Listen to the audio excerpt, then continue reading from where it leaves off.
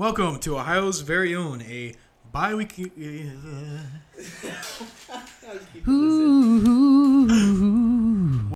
Ohio's very own. Ohio's very own. Ohio's very own. Ohio's very own. Welcome to Ohio's very own, a bi-weekly podcast about theology from a couple nerdy guys and a Canadian. I should mention we're also from Ohio and not just nerds, because that would make the title make more sense. Anyway, thanks for coming back for our second episode, and if you're new, thanks, Mom. She not listened to the first one? She did not listen to the first one. Ooh, that's painful. We talked about that in the car today.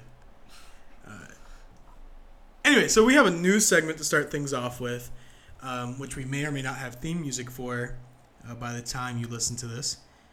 But it's Matt's Big Question. Matt's Big Question. And every week, Matt, our Canadian Perspective correspondent and producer, will present John and I with a big question. We do not know what this big question is prior to him asking it. He just has a big question for us. So, Matt. Okay, gentlemen. So picture this. We find life on a distant planet. Okay? There's 100% proof that it's life. We've talked to them on Skype. Okay? Skype. Assuming they have Skype. Oh, It's an John, advanced they alien race. have Of course it Skype. has Skype. I mean, they could just have FaceTime. So anyways, we know they exist. We've talked to them. We communicated with them. What does that mean for the Bible?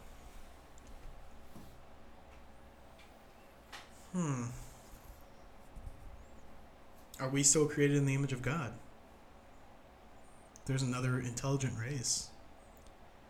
Are they in the image of God? Are we in the image of God? Are we all in the image of God? Do they have a Jesus? Is our Jesus any less special? Do they have a Messiah is what I'm saying. Do they have some kind of savior? Did God play out the same story on both planets? Or are they two different separate experiments? You've asked too many counter questions to the single question. These are just the thoughts going through my head. I mean, the question is, are they anything like us? Or are they, like, okay, if it's a Vulcan, you know, like, I have some very real questions for the Vulcans. You know, like, but, like, if it's, like, a weird crystalline thing, I'd be like, I got some more questions about that. Like, Vulcans, sure. Weird crystalline things, I don't know. Okay, so real talk for a second.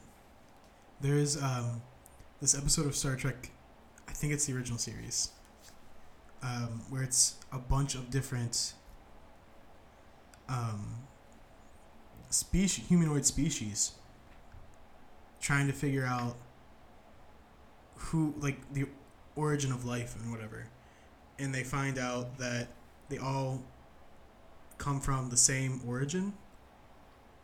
And, like, they're all humanoids because they're all based on the same original pattern or whatever.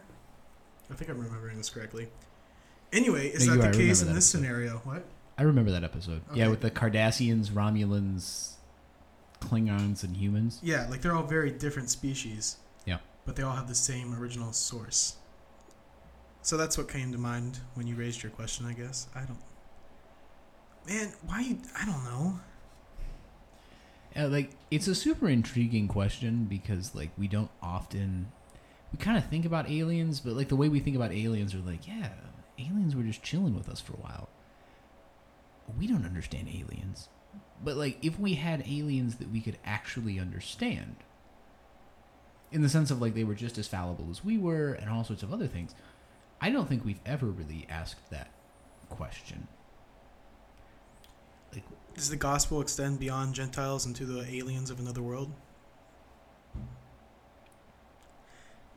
I'm not looking for answers. These are just this is my reaction to your question.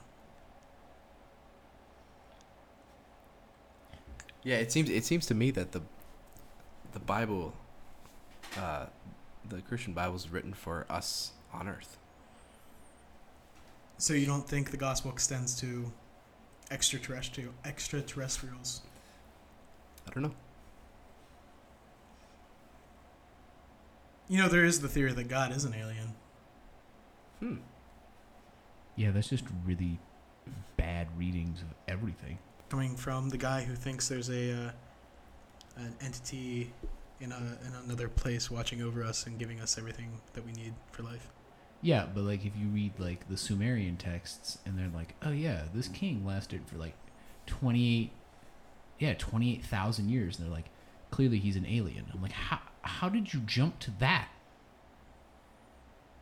They were like, there's no other logical explanation. Like, I'm gonna drop some Jamie Walters here. See, I get to do that. But you know, one of the things is that like ancient Eastern cultures, like they would over exaggerate, or numbers were idealized. They weren't like actual numbers. Especially when you're talking prehistory. Like, so this king lasted for 28,000 years. Okay, he's an alien. What? So anyway, You just like tried to nuke my very real point, and you were like, I wasn't wow. following. I really wasn't following it. I'm sorry. The point is that like, to be like an ancient alien theorist, you essentially have to study like all the linguistics, but you don't have to study any of the culture, because like to them culture makes, you know, like culture nukes their theory immediately. He's using that word a lot. Nukes. Yeah. Smooth transition. But before we transition to nukes, I think I like this answer better than, like, the argument for alien existence is that the possibility of them existing is very mathematically probable because there's an infinite number of planets and an infinite number of solar systems, because the universe is always expanding and growing and whatever. And so mathematically there should be other life. But I think if there isn't other life on other planets, despite the mathematical probability, that means our existence on Earth is even that much more special. And if we are the only intelligent life in the universe, then we're truly something from God.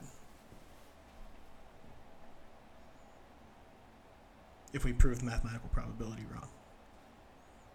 Does that make sense? Mm-hmm. I see. I get what you're saying. We're also like really special too if there's other terrestrial objects, right? Are we?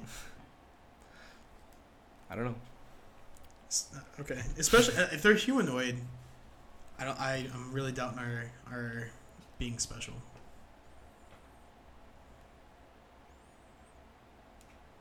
Okay. That's it. We've exhausted the possibilities we have for. Except to say that being a Cardassian would be awesome, because in that episode of The Next Generation, aren't they the ones that like blow it up? They're always blowing something up. Yeah, like the Cardassians, like, man, you don't have to worry about anything. Like, as a Cardassian, you're just like, can we blow it up? Yeah. Real quick for our less nerdy listeners, he's not saying Kardashian. He's referring to a species of alien that is fictional from the Star Trek universe that was popular Is it fictional? long before OJ killed anybody. Yeah, because that's where the Kardashians got their fame, because their dad was OJ's lawyer. That's why I said OJ. Oh, got it. I thought, okay, awesome. All right. I thought it was just this figure of speech. Like, man, we've been doing this podcast since Nam, man. Like, Gosh. No, isn't that something that Americans say? I don't know. Like, no. oh, okay. No, that's, no. Okay. Actually, there's a Kent State shooting thing from Ohio. You should probably look that up. All right. Actually, that transitions well, too. It kind of does. So today we're talking about violence. We have some things we want to cover, but no really specific order. Matt has shown John and I an article. Matt, do you want to talk about that article? August 9th. We have an article from the Washington Post. Are they fake news? The Washington No. Post? No, that's real. It's real news? Mm-hmm. Well, most of the time. Okay. What I'm saying is they're not an onion. Well, I wasn't talking about satirical news. Oh, I was talking about Trump's list of sites that are good Oh. and sites that are bad. no, this is probably a... Yeah, Trump probably doesn't like the Washington Post. So it's fake news. I mean, it's fake news. Yeah, it's... So the Washington Post has this article from August 9th that says, the title is, God has given Trump authority to take out Kim Jong-un, evangelical advisor says. Obviously this is about a month old on the day of recording, a little over a month. So it's a little old, but it's one that really struck me, and I've kind of had it highlighted since I first saw it on Twitter, because it highlights this really interesting thing that this evangelical leader says, that God supports this violence against North Korea, against the enemy of America. So I sent this article to these fellas. I'm wondering your first impressions of it. I can link it in the podcast feed, so you can also take a look at it if you're listening. I think my first reaction is this is assuming a lot about America's place in God's plan. It's assuming that America, like God's chosen people, that title has transitioned from Israel to America somehow. And that God places more importance on Americans than others. Because violence against Kim Jong-un, especially maybe in a nuclear fashion, isn't going to harm just Kim Jong-un. It's going to harm a lot of North Koreans, possibly Koreans and anyone else in any other surrounding area. If Kim Jong-un is suddenly gone and there's a vacuum of power, it's going to cause a lot of damage in that country to possibly innocent people. And I don't think God condones the slaughter of innocents for any reason, whether it's to take out an evil dictator or not. Also, America is not without its faults. So, who did God give authority to police America? If America's policing North Korea, who's policing America? Oh, wait, we're God's chosen people. Never mind. My bad. It's like the Israel narrative that evangelicalism wants to say about America. I think it calls that into question. I mean, he clearly has some theories about it. Like, he's hook, line, and sinker sold on the idea that America is God's chosen people. That's fine. But then you start to think about how you tell that story to people. And you start to get to a point where it just feels like when Jesus says he's come to set the captives free, there's no way you can narratively explain that if you start from this perspective of we are the new Israel. You know, like who are the captives? Like, I'll be honest, I don't think we have a captive as such in the United States. You know, like, if you start from that explanation. And so it's just very difficult because, man, wow. Suddenly, you know, like, we're the only people that God cares about? You know, like, you get to that point where you're like, we're the only people God cares about. Really? You know, and it feels like evangelicalism hasn't always been this. You know, like, these are the same people that outpoured money and support to places in Africa and places in the Caribbean and places like that. So it just kind of blows my mind what it's turned into, which unfortunately is a collapse of some sort of moral compass that was against that. I think some might argue that that kind of missional mindset of evangelical churches to send money and missionaries to Africa and places and wherever missionaries go is a form of colonialism. Colonialism. Am I saying that right? I think you got it right the first time. Yep, Oh, killed good. it. And so if you're coming from that mindset, nothing has changed. From the evangelical church. Yeah, but I don't know. I just want to give grace to people because I think grace has been given to me. And I just kind of want to give them grace because I don't think it's an intentional colonialism. I think it's a response to people going, wow, there's a lot of issues in the world. And so this was their approach. But it seems like what Jeffress is doing, awesome name, by the way, what Jeffress is doing is he is almost saying we don't have to care about anyone else. Because I think 20, 30 years ago, there would have been what we call evangelicals now would have raised up a question and said, hey, are we really doing what we were supposed to be doing? And so that's kind of the rub for me. I don't think evangelicalism as a whole has sold its soul. I think its leadership has decided that this is the only way to stay relevant. Because I think evangelicalism depends on being relevant. You know, like, well, how else can the church remain relevant? Because evangelical churches don't have much to say about racial issues. What they have to say about LGBTQ plus issues is, some would argue, not always for public consumption. And if you're going to talk about economic issues, they also don't have, a torch to hold with other groups. How do they stay relevant? Well, they got to be hook, line, and sinker about this. So in the article, I'm just going to read this whole section because... no, please do. Give it in all its It's a glory. nice little chuckle. The biblical passage, Romans 13, I'll touch on Romans 13 in a second, gives the government authority to deal with evildoers, Jeffress said. That gives the government the authority to do whatever, whether it's assassination, capital punishment, or evil punishment, to quell the actions of evildoers, like Kim Jong-un, he said.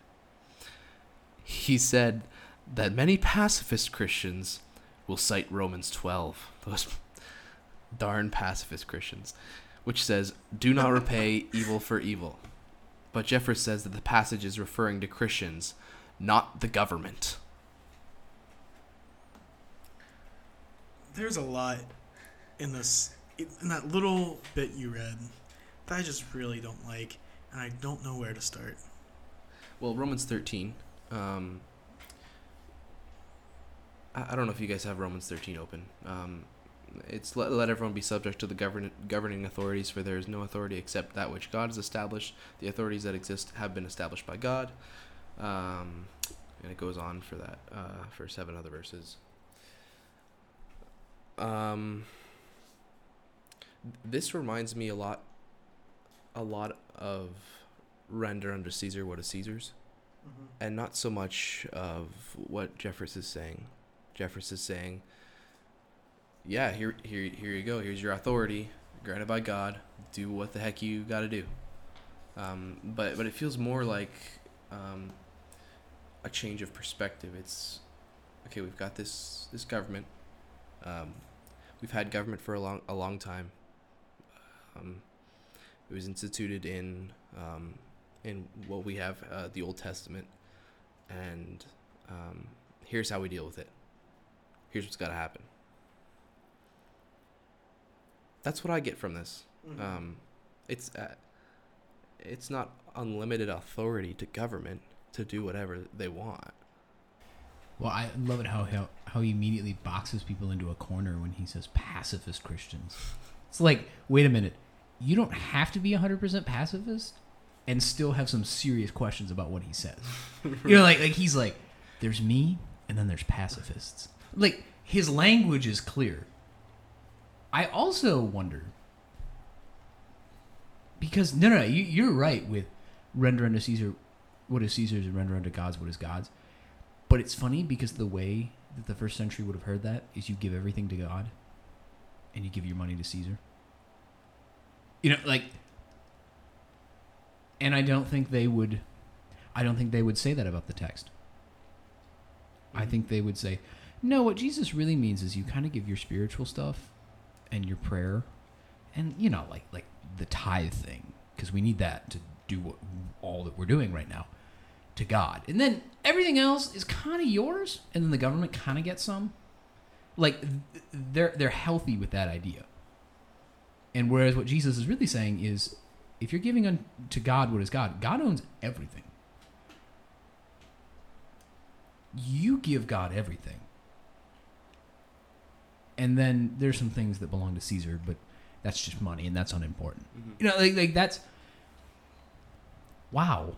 Like, that's a radical statement, and I think, you know, you brought it up. I know he didn't. But it's one of those things where I don't think he realizes just how foreign, strange, and radical the gospel can actually be. Because I think when he reads the text, he looks at a person like him and he says, that's who it was meant for. You know, like there's no space to have other perspectives. And there's no space to all agree that we're not doing it right. Because once you create that community of, wow, maybe we've all kind of misunderstood what Jesus is talking about, it's so much easier when you're like, wow, Jesus actually means we have to give everything to God? I don't think I can do that. I don't think I can do that either. You know, like you start to have a conversation, and then it actually changes how you think about the world. Whereas I think really what Jeffress is doing is he's saying, look, the world is how it should be, and it's awesome. We need to maintain it. And it's like, oh man, I am not sure that that's correct. I'm honest. I'm not sure that's correct. Well, I'm more than just not sure. I'm 100% sure that's not correct. That the world is not how it should be. But I think if you were to ask that question to Jeffress, he would be like, yeah, the world is pretty much how it should be. There's a few countries like North Korea and Iran, but we'll deal with them. Because God's justice winds up being the United States justice. Yeah. Which I just don't think is true. Mm-hmm. The United States has done some awesome things. The United States has done some awesome things with the authority and the ability to enact justice. However, just because we've been good at it, you know, like just because we've had some moments, does that mean that we have every moment now?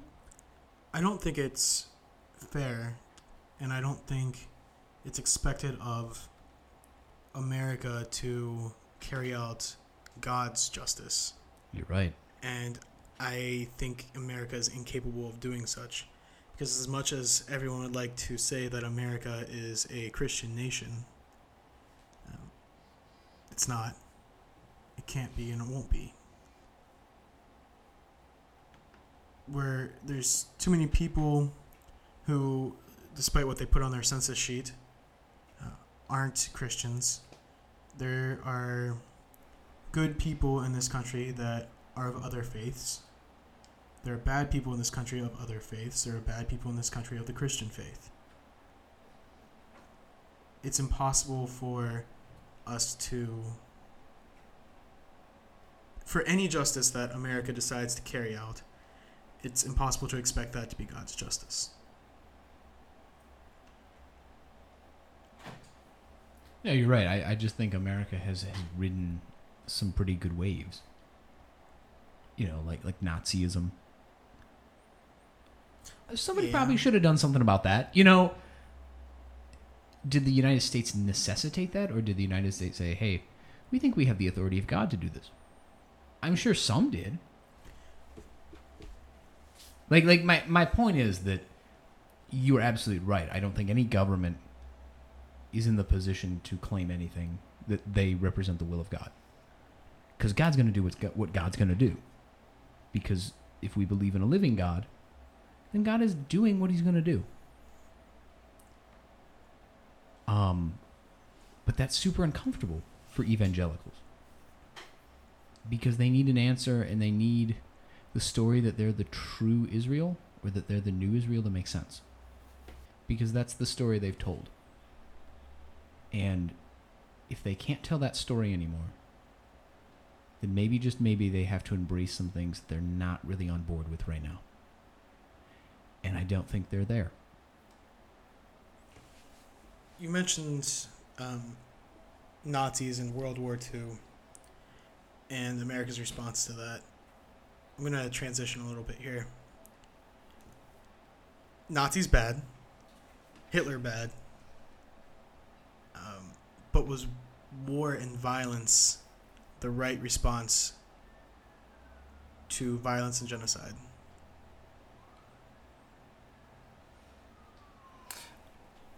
I think you should back up. And I think you should just back up. yeah, Just, Oh, okay. because I'm Yep. gonna come over there and fight you. Is this better over here? Because I think, like, not necessarily in response to that kind of, like, to genocide, as you said, but what is God's opinion of violence? Like, in Right. general. And that's what I wanted to get to. Okay, I was just you threw in the G word, so God. genocide. Oh, genocide. Yeah. Gentile. Gopher. Gethsemane. Golf. Grape. Grape juice. Welch's. So Sorry. I'm pointing you towards that direction because, well, most of you guys have probably heard me talk about Greg Boyd's new work, with the Crucifixion of a Warrior God. Is this big 1,400-page 10-year work. Vomit on a page, basically. That's Vomit on a page? I mean, it's nicer than that, but you know, he's put his last 10 years into this 1,400 pages. So when you say vomit on a page, you mean he's put his everything into it? Yes. Have you Okay. never heard that His phrase? life. before? No, on a I've page. never heard that phrase. John, have you heard that before? Yeah, I've heard it. Okay. I followed you. Okay, cool. It's just a north of whatever your city is. North of Interstate 70. Yeah, Okay. exactly. We use that phrase up here. Welcome to our land. Anyways, there's that one, and he has got what he calls the popular version, Cross Vision, which is what I got the chance to read, and he's not trying to deal with violence today necessarily. He's more trying to rationalize the Old Testament violence with the Christ on the cross. And he would say that not only is God's plan for creation to be one of nonviolence, but also all of the violent portraits of God in the Old Testament can point to the crucified Christ, which is a fairly significant undertaking, which is why it took him 1,400 words.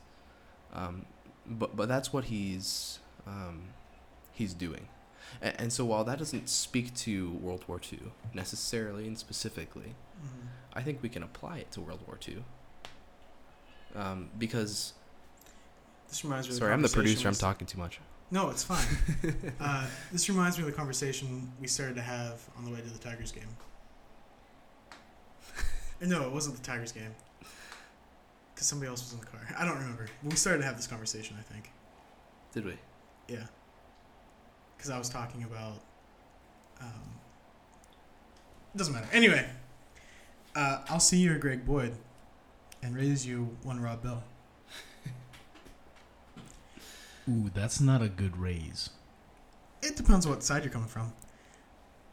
Just don't raise me Francis Chan. True. Please Oh don't. man, man, that could be a whole 50-minute rant.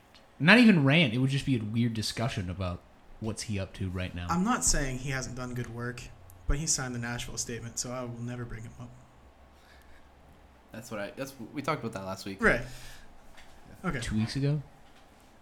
2 weeks ago. 2 weeks ago. Excuse me. Bi-weekly podcast. I'm sorry. That was your idea. Keeping us on track here. So anyway, in Rob Bell's new book, What is the Bible? And it has a long subtitle. There's one portion of it where he talks about violence in the Old Testament and how is that just war? Did God want those people to die? Did God call his people to violence? Or did people want to enact violence and kill people and then say they were doing it in the name of in the name of God, not unsimilar to something like the Crusades? God said he gave us this land. People are occupying this land, so he must want us to kill them. And then, so they do it and then blame it on God later if it turns out well.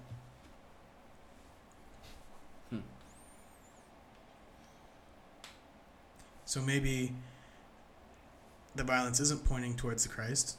It has nothing to do with God. It's being blamed on God.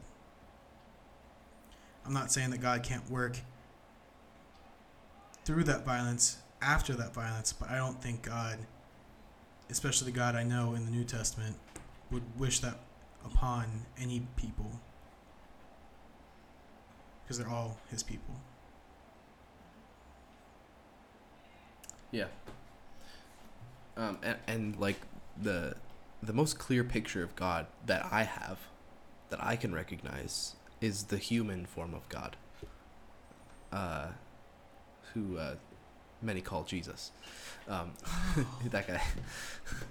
You looked a little lost there. I was actually on my phone. Can you stop texting while we're recording a podcast, please? So in that, I relate best to the human form of God.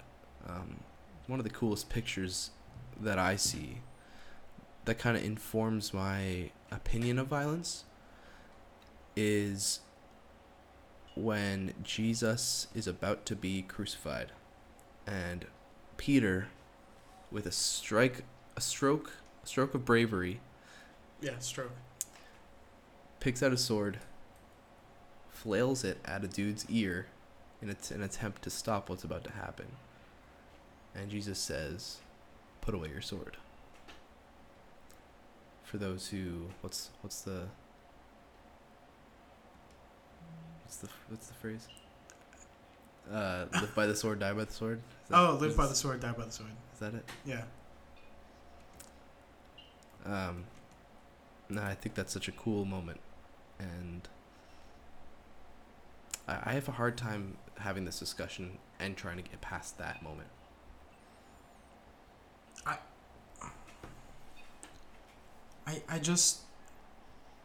I have a hard time reconciling the God of the Old Testament and the God of the New Testament after having read What is the Bible and understanding that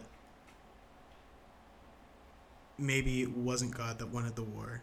It was people that wanted the war. I have a lot easier time reconciling the two. Mm-hmm. And I don't doubt for a minute that God can work through circumstances. It's like right now with all the hurricanes and fires and earthquakes and other natural disasters. A lot of people are claiming that this is God's will. God's causing this because our world is living in sin. And no, God does not want people to suffer and die, whether they're sinning or not. He's not causing any hurricanes or fires or anything like that. This isn't judgment. Just some really crappy coincidences and circumstances. But you bet your britches that, bet your britches, strong language, that God is going to work through those hurricanes for the good of people and stuff.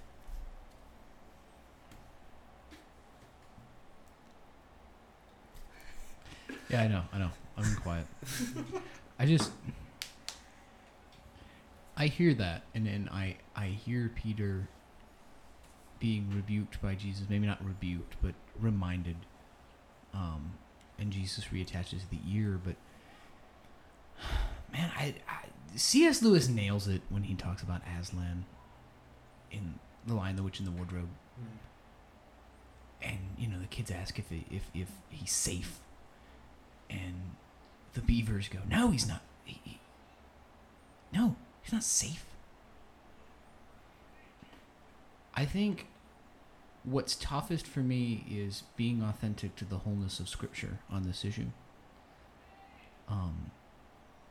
Because the wholeness of Scripture represents God in so many different ways.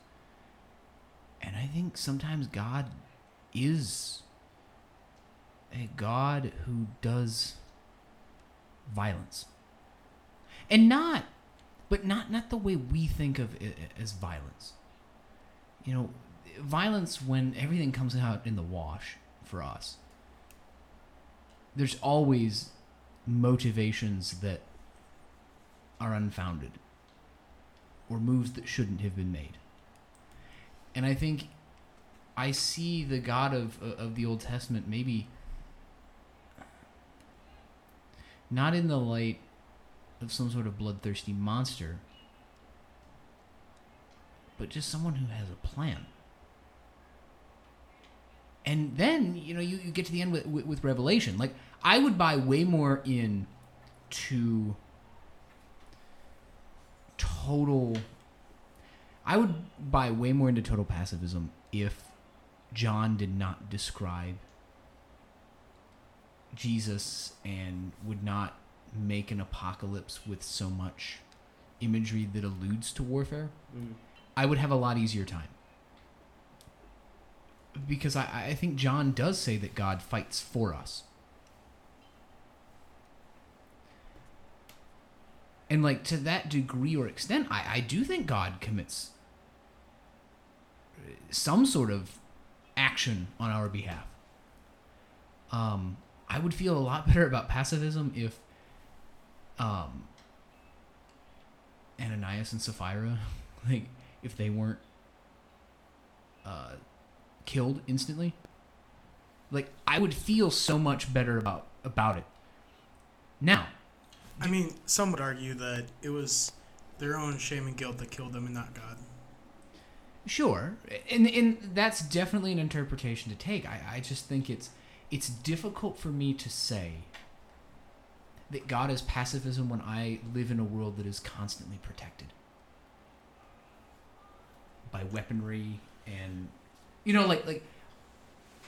and this is kind of my issue with it's first world problems. I definitely think there's a better route than what we have. But I don't think we are necessarily the people that need to be leading the argument of pacifism or not. I think that's a third world question. Because third world deals with very real levels of violence. The third world, the third world Christians know what it's like to be persecuted for the faith and to actually die by the gun or, by the machine gun as opposed to the sword. But they know what that's like. I would be way more interested into their perspective than I would mine. Because I think at the end of the day, I definitely think Jesus is way more pacifist than I'm comfortable with. Not meaning that's a good thing because it bothers, it means I got a long way to go. But I definitely think Jesus is way more pacifist than I want him to be as someone who's surrounded by weaponry. However, I don't think I can appropriately answer that question. All I can say is, man, I think Jesus is a lot more peaceful than we are. I think Jesus has a lot to say about our preemptive striking. Mm. I think Jesus has a lot to say about our Central Intelligence Agency that sees fit to spy on every organization just for the heck of it, because somehow we could preemptively prevent something. I think Jesus has a lot of things to say about that. But I've got a teammate on one of my sports teams, and her One of husband, your many sports teams, right? John? yeah, I'm just being ambiguous. Her husband is a member of the Army Corps of Engineers, and we've had this conversation, and it's just very difficult for me to say to her the absolutist pacifist viewpoint, because I think at the end of the day, the absolutist pacifist viewpoint doesn't make space for people like her and her husband. And I think if there's anything more that I'm convinced more than pacifism is that Jesus redeems everything and that there's not a place Jesus can't go. And I think that's where I want to leave it, as opposed to, is Jesus pacifist or not, or is God violent or not? Man, I don't have all the data. I can't, because I live in a world that doesn't know violence. I know violence like this much. I know violence like a piece of sand on the seashore. And then there are people who see oceans of violence, and they have a different perspective. I definitely prefer the oceans more than I prefer my little perspective. But I also think that legitimate people trying to live like Jesus, who are a part of the military, they have space because God has space for them too. So I'm not trying to be tricky just to be tricky, and I'm not trying to say something just to be like, oh, I have something eloquent to say. I honestly think the question to me is difficult. Yeah, and I really appreciate your perspective, because we need that for sure. Because, well, I presented my case from the perspective of a pacifist, because I would consider myself a pacifist. And Mr. Jeffress would have something to say to me for sure. I think it's interesting that none of us would go and start a fight with anyone, necessarily. Maybe if you looked at me funny. Right. But we all have... Well, we don't have the same exact perspective on the topic. If that makes sense. I think that's good. I think that's neat. Because the body of Christ is diverse. And even here, the three of us are diverse. In our opinions, anyway. 3 white guys? Wow. In our opinions. Yeah, got it. So I appreciate that we have different viewpoints. But John, you're wrong, and I hate you. Yeah, and this is why we can't have civil discourse, because people like you say that. And I think C.S. Lewis hit on something when he says the best way, or the way we ought to go to war. He says this in The Four Loves. I'm paraphrasing, and I'm probably butchering it. But he says soldiers would be more inclined to go to war not to fight for their nation, but for home. And maybe I'm a little more comfortable with that. When one fights for home, when one gives everything they have for their neighbors, I don't think that returns null and void. If that means warfare or violence, I don't have a good answer, but I definitely think I get tripped up on that one. Mm-hmm. And I'm with you guys. Like, I definitely think Jesus is way more pacifist than I'm comfortable with, and I want to be more like Jesus. So, hence that involves being less violent. I just want to make sure that people know that there's not a place that Jesus can't go. And to my friend from the cross country team, Jesus can go there with you. You know, just stuff like that. That's really all I have on this now. You are fake news. You are fake news. Fake news. Fake news.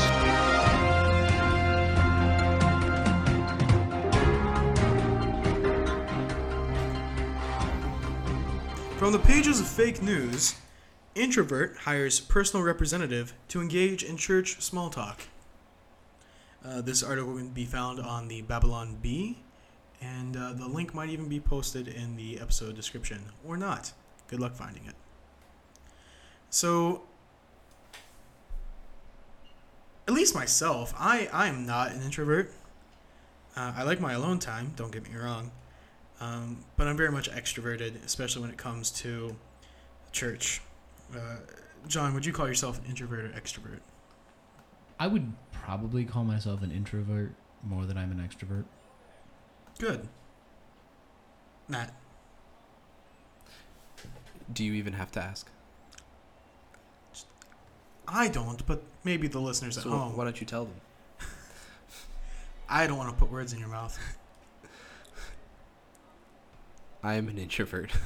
Good. I'm glad I'm the only one.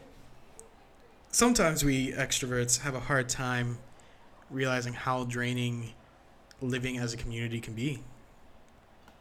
I'm assuming. Does somebody that's actually an introvert want to talk about an introvert and how hard it is to talk to people? I don't know. It's actually quite awful. Like, all the time. Like, there are people that you really connect with, but I think one thing that defines an extrovert is, like, they're energized to, like, have conversation with new people. I'm like, new people can leave. Like, not in a bad way. I'm just like, I don't know how to have a conversation with you. Like, I don't want to talk to you for 4 hours about the intricacies of, like, basket weaving. Like, I've honestly had a conversation with someone, and I'm like, this is the worst thing I that just has don't. ever happened. I just don't get that. You could talk about basket weaving for hours on end. I mean, I could find some common ground there. Basket weaving? Like, I honestly dare you to try. But see, the difference between you and me is that I would try. So, American churches are designed for extroverts, and some of us aren't extroverts, and they have a hard time. So maybe be more considerate of our introvert brothers and sisters. Thank you, Dustin. You're welcome. You know, I could really use one of these personal representatives. Oh, Did you notice it went beyond, though, like, Sunday and Wednesday? It was like they'll do all of your, like, family, like, holiday things. Yes! No, I hire you now. Are you taking calls? Does this person exist? so listeners, if you are interested in being a Patron Personal- subscribe. No, I'm just kidding. if you are interested in being a personal representative to engage in church small talk for either Matt Burrows or John Hogan, find them on Twitter and let them know. Tweet at us. Like, please. I will bring you in. Speaking of tweeting at people, Oh, awesome. a couple shout outs to some listeners. We'd like to thank Amber Joseph for our new profile pic for Twitter and iTunes and SoundCloud. It's real hot diggity. Go, Amber. Thank you, Amber. America thanks you. Guys, Jess wanted me to say that she said hi. So everybody say hi to Jess. Hi, Jess. This is from @pays on my, @pays_ on my feet. She listened to our last podcast and responded appropriately to my Trump impression. So thank you, Pay. And I get the feeling that she doesn't like it. I don't think she likes it either. And on that note, I apologize on behalf of the entire podcast for my Trump impression. Received. I'm going to put it to a committee, so it'll be a few weeks. Okay. If you would like a shout out on the podcast, you can tweet at OVO_podcast or use the hashtag OVO podcast or tweet at any of us. You can also leave comments on SoundCloud and on iTunes. Yeah, give us a rating and a review. We'll recognize you. We'll read you. If Yeah. you don't like it, we'll try and change it for you. If you think if you like our podcast, or if you feel sorry for us, give us a good review on iTunes. Give us a good comment on SoundCloud, and maybe we'll get more listeners. Probably not. Probably not. So follow the podcast at OVO_podcast. Follow John at J_THON 2012. follow Matt at Matt Burrows 12. Using and 12. follow me at Dust McMillan. No number. I think it's funny. I'm the only one here that graduated in 2012, and you're both using that number, and I'm not. Overruled. What? By what authority? By his The God-given authority. invested in me by the year 2012. The world was supposed to end that year. Remember? Are, Yeah, you no, guys, no, no, are no. you guys using that number because you survived the apocalypse of December 21st, 2012? I think it was more of my cult of Mitt Romney thing, but, whatever. Did you guys watch that movie, 2012? I think I did.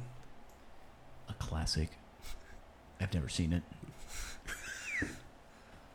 Well, spoiler, the world ended. There was an ark. They took rich people. Mm-hmm. It's a pretty bad movie. I don't remember. It was pretty bad. The senior T-shirts that year said something about saving the best for last. All right, well, thank you for listening to our podcast. Sponsor us. Just kidding. Matt just wants paid. Sponsored by Cinderblock. Cinderblock. When you need a building to stand up, but you don't want to actually use brick. Cinderblock. Thanks, John. Yep. You want me to do white paint? What else? So- do you want? Listen to our podcast posted bi-weekly Thursdays at 4. Thanks, Mom, for listening. Bye. Hasta mañana. Ohio's